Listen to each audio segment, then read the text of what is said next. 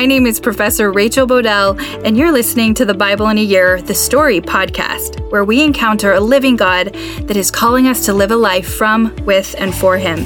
This podcast is designed to help you listen to the one connected story of the Bible and understand it, perhaps just a little bit better, by learning from biblical scholars that have helped me.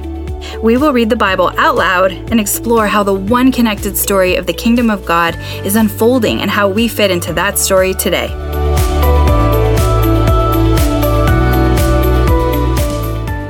This is day 98, and I'm reading from the NIV version of the Bible, John 16 through 18, and Proverbs 6, verse 12 through 15. John 16. All this I have told you so that you will not fall away. They will put you out of the synagogues. In fact, the time is coming when anyone who kills you will think they are offering a service to God. They will do such things because they have not known the Father or me. I have told you this so that when their time comes, you will remember that I warned you about them. I did not tell you this from the beginning because I was with you, but now I am going to him who sent me. None of you asked me, "Where are you going?" Rather, you are filled with grief because I have said these things. But very truly I tell you, it is for your good that I am going away. Unless I go away, the advocate will not come to you. But if I go, I will send him to you. When he comes, he will prove the world to be in the wrong about sin and righteousness and judgment. About sin, because people do not believe in me. About righteousness, because I am going to the Father, where you can see me no longer. And about judgment, because the prince of this world now stands condemned. I have much more to say to you, more than you can now bear. But when He, the Spirit of truth, comes, He will guide you into all the truth. He will not speak on His own. He will speak only what He hears, and He will tell you what is yet to come. He will glorify me because it is from me that He will receive what He will make known to you. All that belongs to the Father is mine. That is why I said, the Spirit will receive from me what He will make known to you. Jesus went on to say, in a little while you will see me no more, and then after a little while you will see me.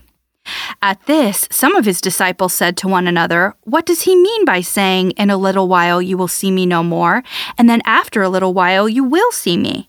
And because I am going to the Father." They kept asking, "What does He mean by a little while? We don't understand what He is saying." Jesus saw that they wanted to ask Him about this, so He said to them, "Are you asking one another what I meant when I said, 'In a little while you will see me no more, and then after a little while you will see me'? Very truly I tell you, you will weep and mourn while the world rejoices. You will grieve, but your grief will turn to joy. A woman giving birth to a child has pain because her time has come. But when her baby is born, she forgets the anguish because of her joy that a child is born into the world. So with you, now is your time of grief. But I will see you again, and you will rejoice, and no one will take away your joy. In that day you will no longer ask me anything. Very truly I tell you, my Father will give you whatever you ask in my name.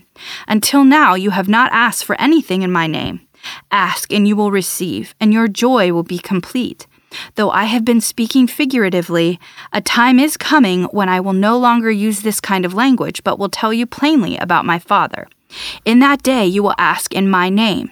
I am not saying that I will ask the Father on your behalf. No, the Father Himself loves you, because you have loved me and have believed that I came from God.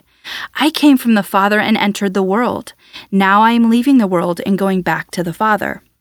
Then Jesus' disciples said, "Now you are speaking clearly and without figures of speech.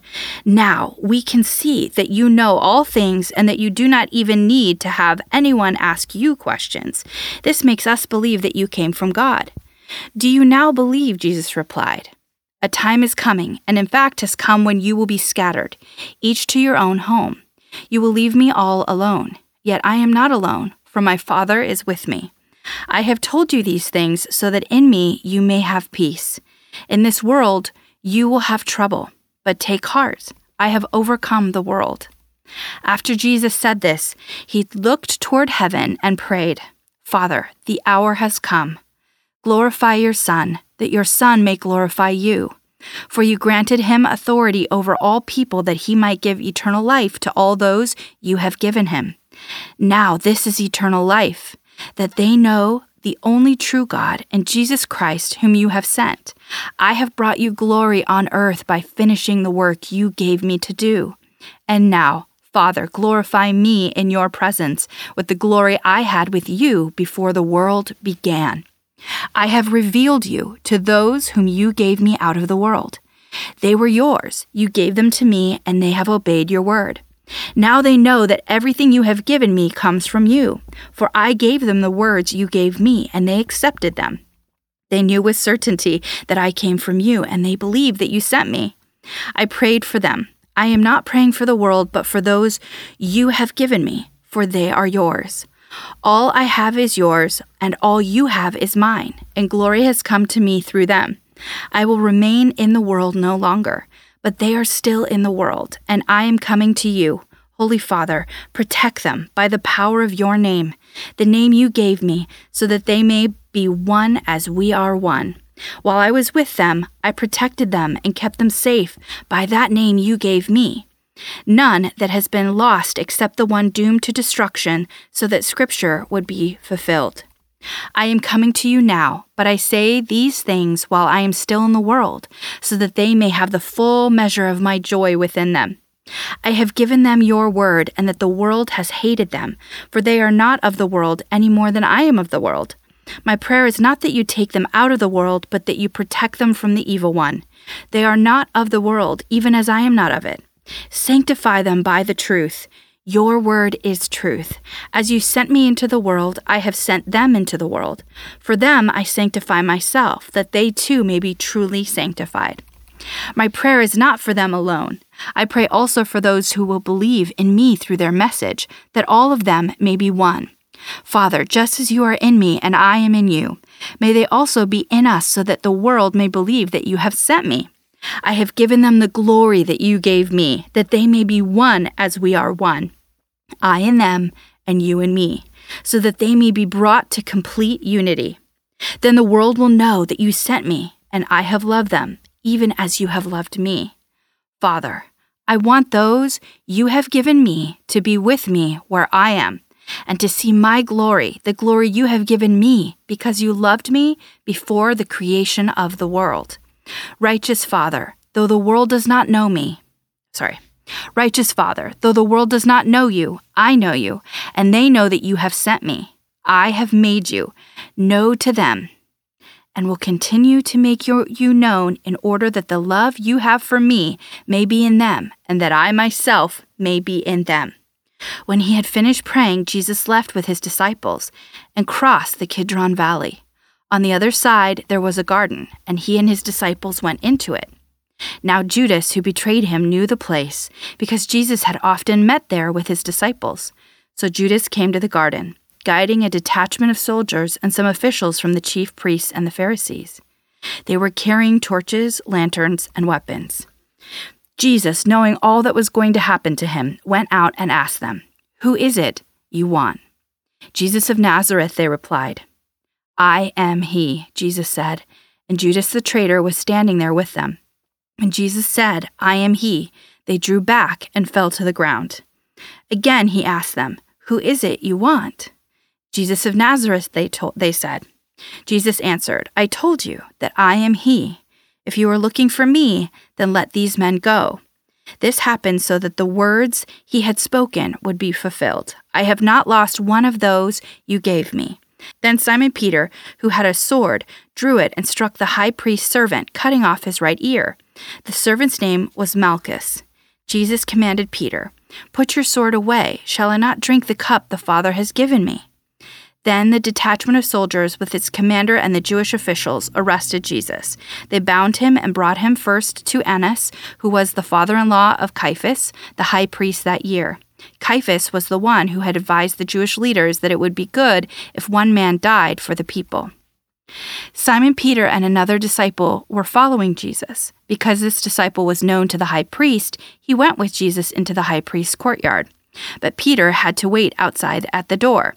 The other disciple, who was known to the high priest, came back, spoke to the servant girl on duty there, and brought Peter in. "You aren't one of this man's disciples too, are you?" she asked Peter. He replied, "I am not." It was cold, and the servants and officials stood around a fire they had made to keep warm. Peter also was standing with them, warming himself. Meanwhile, the high priest questioned Jesus about his disciples and his teaching. "I have spoken openly to the world," Jesus replied. "I always taught in synagogues or at the temple where all the Jews come together. I said nothing in secret. Why question me? Ask those who heard me. Surely they know what I said."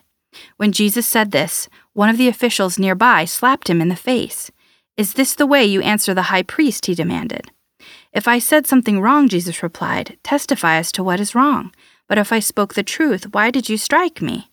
Then Annas sent him bound to Caiaphas, the high priest. Meanwhile, Simon Peter was still standing there warming himself. So they asked him, "You aren't one of his disciples too, are you?" He denied it, saying, "I am not." One of the high priest's servants, a relative of the man whose ear Peter had cut off, challenged him. "Didn't I see you with him in the garden?" Again Peter denied it, and at that moment a rooster began to crow. Then the Jewish leaders took Jesus from Caiaphas to the palace of the Roman governor. By now it was early morning, and to avoid ceremonial uncleanness, they did not enter the palace, because they wanted to be able to eat the Passover. So Pilate came out to them and asked, "What charges are you bringing against this man?" "If he were not a criminal," they replied, "we would not have handed him over to you." Pilate said, "Take him yourselves and judge him by your own law." "But we have no right to execute anyone," they objected. This took place to fulfill what Jesus had said about the kind of death he was going to die.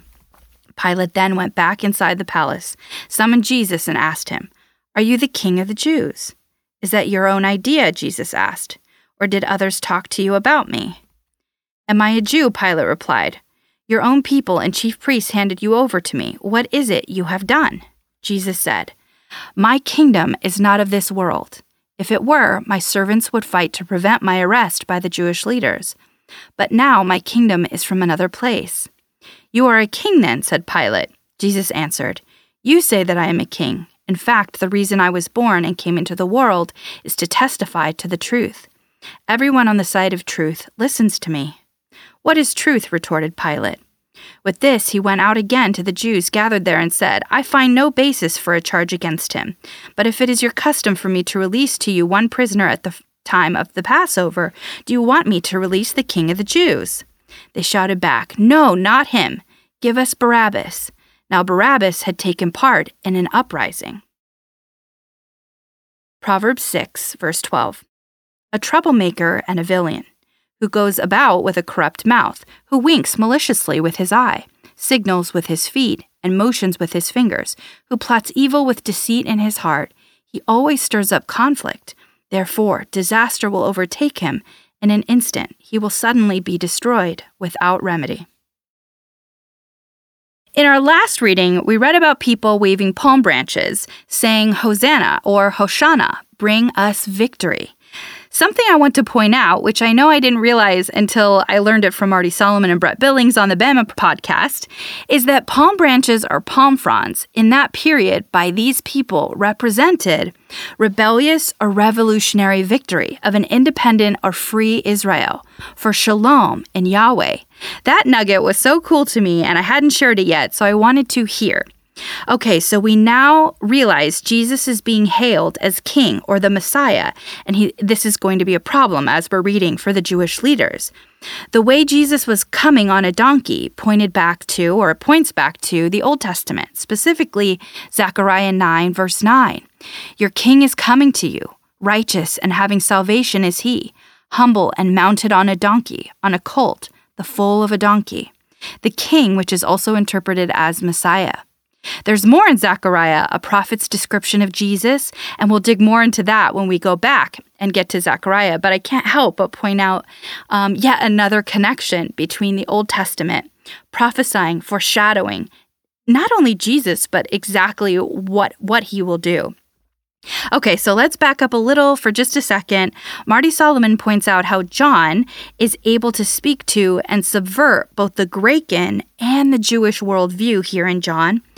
The Greek world highly valued logos, or rationality, thinking, which is interesting because I still think we highly value this in the Western philosophical world, which was born out of this Grecian, ancient Near Eastern worldview, right? Extending into Greece, Rome, Europe, extending into the United States, right? So this is so interesting because, like the conclusion of Job, where God is wisdom itself, and we may not always or completely be able to rationalize it, here we read that Jesus reveals rationality, and rationality is God himself. I mean, it started in the very beginning of John, where God is the Word, and the Word is with God, and it is God, right? So we have also been reading that sons of darkness do not and cannot understand logos or rationality because they have created their own and have assigned it as godhood or goodhood.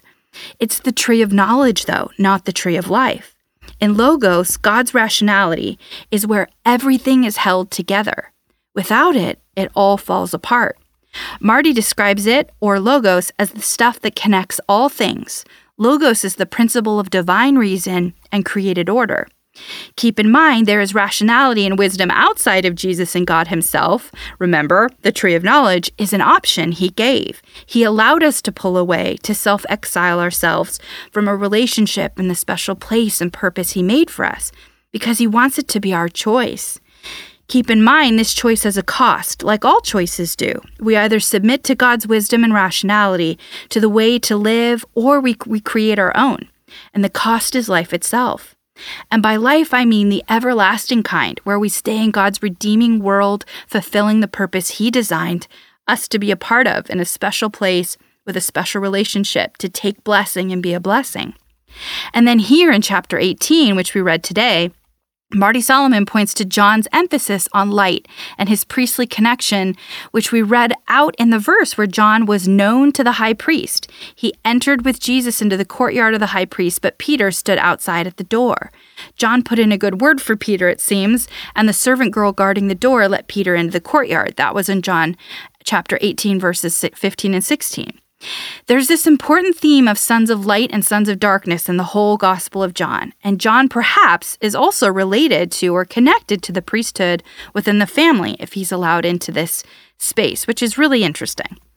Also in chapter 18, when they come for Jesus and ask which one is he, Jesus answers, I am. I am he. This is so cool. John, who wrote this book, referenced at least 7 I am statements, which we've discussed before. And the last time I shared Dr. Jeff Caven's list from the Catholic perspective, and here I'll share Dr. Mackey's descriptive list of I am statements. Jesus said, I am the bread of life. I am the light of the world. I am the gate for the sheep. I am the good shepherd. I am the resurrection. I am the way, the truth, and the life. I am the true vine. And Jesus also said 7 times just, I am. In John 4:26, 6:20, 8:24, 8:28, 8:58, 13:9, and here in chapter 18, verse 5, where Jesus says, I am the one you are looking for. Also, if we remember, this I am in Greek points back to the Hebrew covenantal name for God as the I am, as we read in Exodus 3, verse 14, and it will also be in Isaiah 43:10 and 46:9, which we'll get to.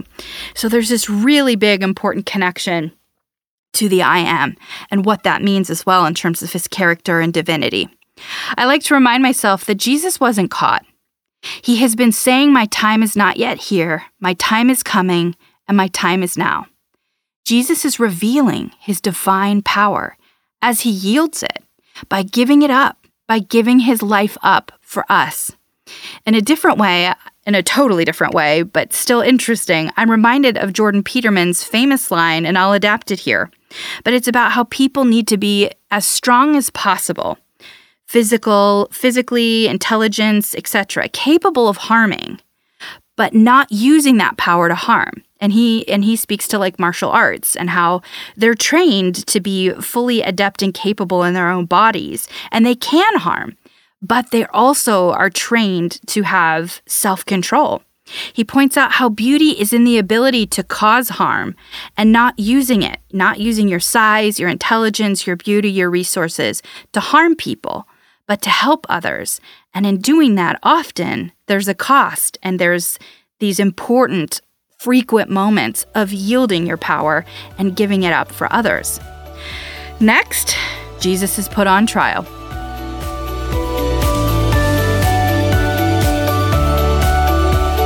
Pray for me, I'm praying for you. My prayer is this, found in Philippians 1:9-11, that your love may abound more and more in knowledge and depth of insight, so that you may be able to discern what is best and may be pure and blameless for the day of Christ, filled with the fruit of righteousness that comes through Jesus Christ, to the glory and praise of God.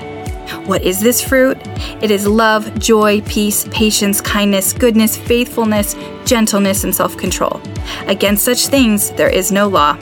Galatians 5:22-24. See you tomorrow.